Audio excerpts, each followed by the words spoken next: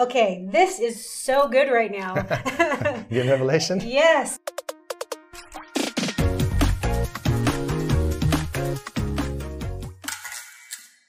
Welcome back to the Abundant Life. This is part 2 of number 7. Part 2. Part 2 of number 7 out of the 21 supernatural ways the Lord can provide, backed by over 200 scriptures and more. And more. We don't ever leave it at that. We're not limiting it to that. But we do want to finish talking about the tithe. There's so much rich information there that you can glean from, learn from. And we just encourage you to go back to the previous episode, get that in you, and then continue to watch this one and tie it all together and really get a revelation of what this is, because this is what is going to open the windows of heaven, pour out a blessing so big you not have enough room to receive it. I got the room. Come on. Amen. Like where God says, the one time in Scripture where He says, test me. So let's talk about a few things that sometimes people will ask me. It was like, well, do I got to tithe? I mean, that's part of the law, you know? And a lot of these different questions will come up. So I want to address them because statistically, only about 10% of Christians tithe. And every single time I say that, I almost can't believe it. That means 90% of people are missing out on this. Right. So once again, that's why we're sharing it with you. You got to hear it. You know, if you don't hear about tithing in church, how are you supposed to know to do it? If you don't hear, you know, from other people that are encouraging you, then how do you know about it? What about it? And then some people will say, well, that was under the law. We're no under the law. We're no under the 10 Commandments. We're under grace. So why do we have to do that? So I want to cover that. I want to go back and go through that. yeah. Will you read Leviticus there, 27 and 30? Leviticus 27:30.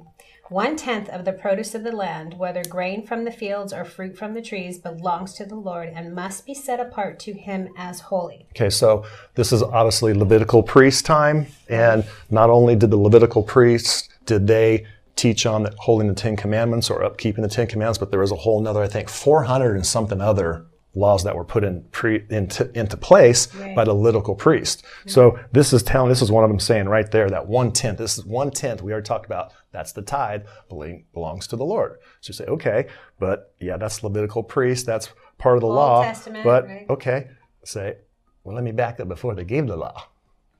So let's go backwards. 400, 90 miles backwards. 450 years. Okay, 450 years. Before The law was given. at Mount Sinai, which when it was given through Moses Right. to the Israelites on Mount Sinai, before that happened, Right. Abraham tithed. And that's when you say that one's like, see, I gotcha. It was before the law. Abraham did it.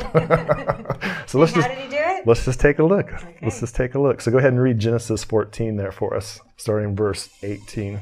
Then Melchizedek, king of Salem, brought out bread and wine. He was the priest of God Most High. And he blessed him and said, Blessed be Abram, the God Most High, possessor of heaven and earth. And blessed be God Most High, who has delivered your enemies into your hand. And he gave him a tithe of all. So there's a couple things going on here. Number one is king of righteousness, which is obviously the king of peace. Right. Okay, and then the other one here is that they had communion, said bread and wine. So they actually had communion together. So this was a shadow of Jesus Christ, Melchizedek, because they said there's no lineage in there. You can't trace back his parents. You can't trace back his heritage. You can't trace any of that. Right. You know, and they're comparing him to the king of righteousness, king of peace is Jesus. Right. So it's the same thing. And that they had communion. This is a representation of the communion table of having the bread and the wine. Right. It also reminds me of just that, again, that relationship, communion, is just bringing you together as one. So the thing I want to point out here is that the Levitical priesthood is based on blessings and curse. So the thing that you have to realize is that when they were under the law, if they did good, they were blessed. If they didn't, if they broke the law, then they were cursed. Right. But thank God, we've already talked about this in one of our teachings when we talked about the promises of Abraham, is that we have been redeemed. According to Galatians 3:13, we have been redeemed from the curse of the law because Christ has become a curse for us. So we've been redeemed from all those curses. Amen. And the good news is that you're not subject to that. So sometimes when you know those things, when they try to show up in your life, you're like, I've been delivered from this. But the point I want to make about this is in verse 19, it says, and he blessed him. So the first thing that came out of Melchizedek's mouth, the first thing that wants to come out of Jesus' mouth is you're blessed. So he wants good. blessing. He doesn't want any curse, because why would Jesus want you to have any curse when he's redeemed you from it all? Right. So It's like a double So standard. God doesn't want you to be underneath any of the curse. So sometimes when people say, well, maybe God put this sickness and disease on somebody to try to teach them something. No, he's redeemed you. He took, by his stripes, you were healed. Right. So why would he put sickness and disease to teach you the lessons when he took it away from you? Right. You know, I mean, come on. That's like an erroneous teaching. And 2 Corinthians 8-9 says that although he was rich, referring to Jesus, that he became poor, that you through his poverty might be made rich. So if he's delivered you from poverty, then why would you want to be in it? Right. He's delivered. It's part of your salvation package to be rich, to have that. So why wouldn't you just take it? Why would you say, well, I don't know. It's just, maybe he's just trying to teach me something. He's trying to just keep me humble. That's false humility. Again, we talked about that. So go ahead and read, continue on in verse 21 there in Genesis 14. Genesis 14:21. Now the king of Sodom said to Abram, give me the persons and take the goods for yourself. But Abram said to the king of Sodom, I have raised my hand to the Lord, God Most High, the possessor of heaven and earth, that I will take nothing from a thread to a sandal strap, and that I will not take anything that is yours, lest you should say, I have made Abram rich. So what's so great about this is that Abraham is basically saying, I am not going to let you say that you made me rich. He wants to give all the credit to God, because that's why he brought in the first place the tithe of all the victory that he just had, of all the spoils. Because he said, God gave me the victory, and therefore I'm going to bring these tithes to them. And so what the king was trying to say is, I'll give you all these other things, I'll do all this other stuff. And Abraham's like, He's like, no way, dude. You ain't getting the credit for what God just did for me. Think about that. That's another Selah moment. It's really easy to allow other people, and just like, at what point do men give to your bosom? Or do you think that, you're depending on someone else to provide for you? But you also, when God has provided for you something, giving him the credit. Amen.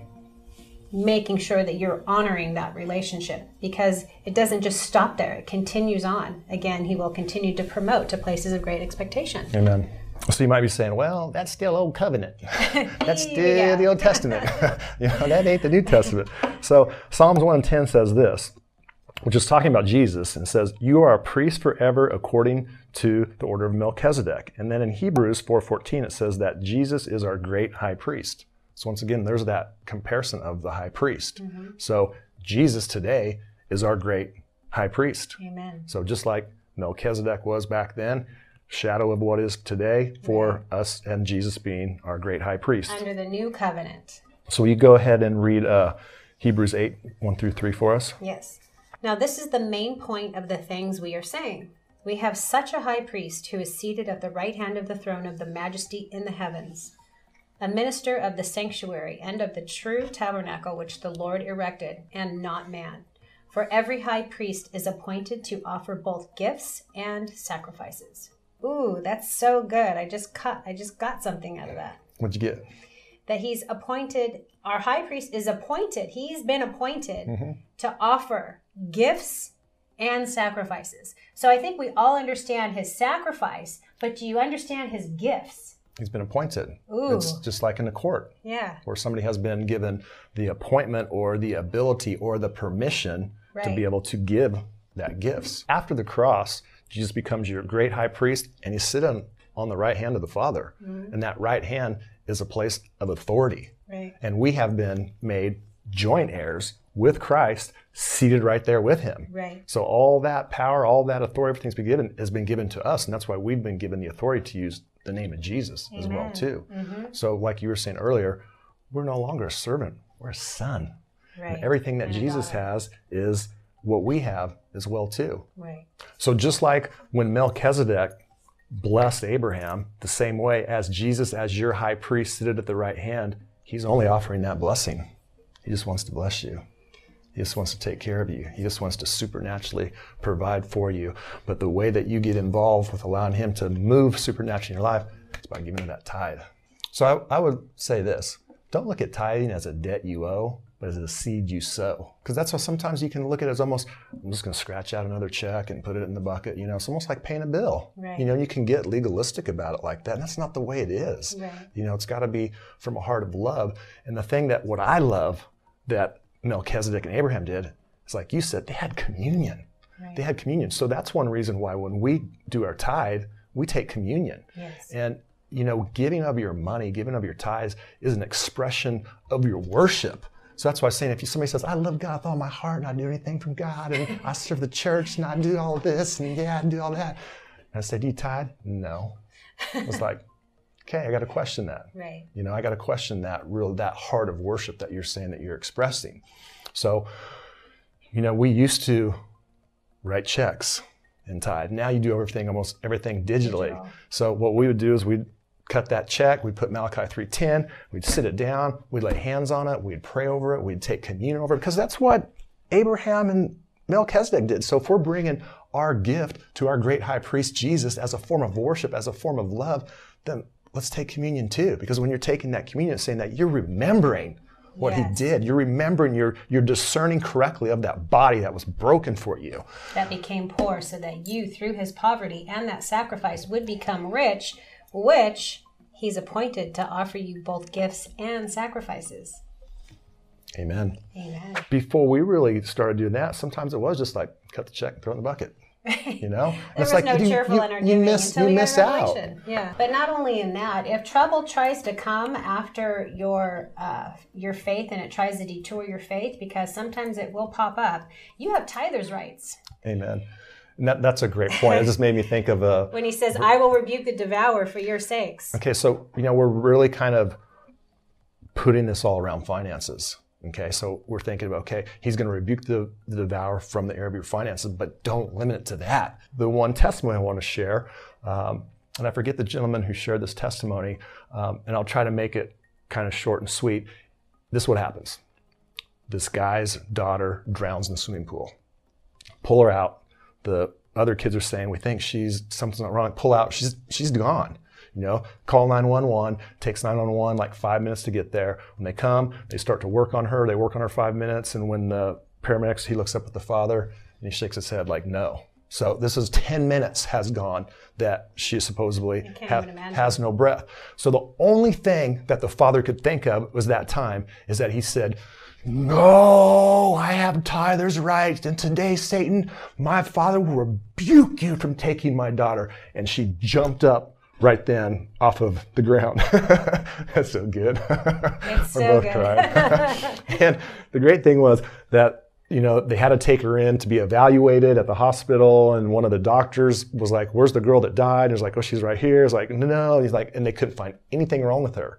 Nothing was wrong. And the paramedic was sharing with somebody who was saying, I'd never seen anything like this in my life. This guy let out this blood-curdling scream. And that's the only thing he'd think of, is that he had tithers' right for God to rebuke him right then. Boom. The blood of Jesus, tithers' rights. Had happened to me one night. There was there was an entity in my room.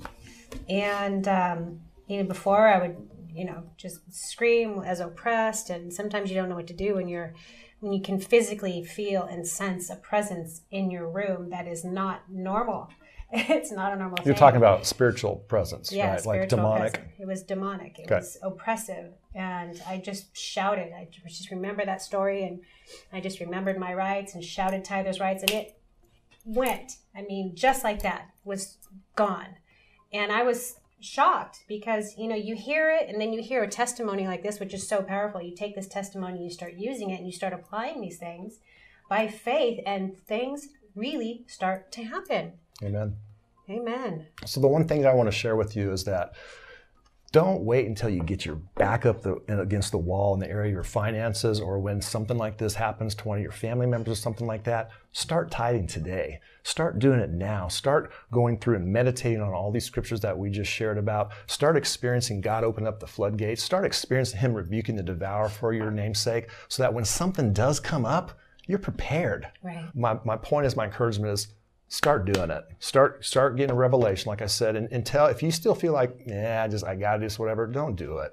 Until you really start to get a revelation of how much God loves you, how much He wants to bless you, how much He wants to just get involved, not only just in your finances, but every aspect of your life, and what this can do by when you start to do that tithe. Then when you do that, you're going to be like, God, I want to do it. Right. And when you get to that point, that's when you start doing it.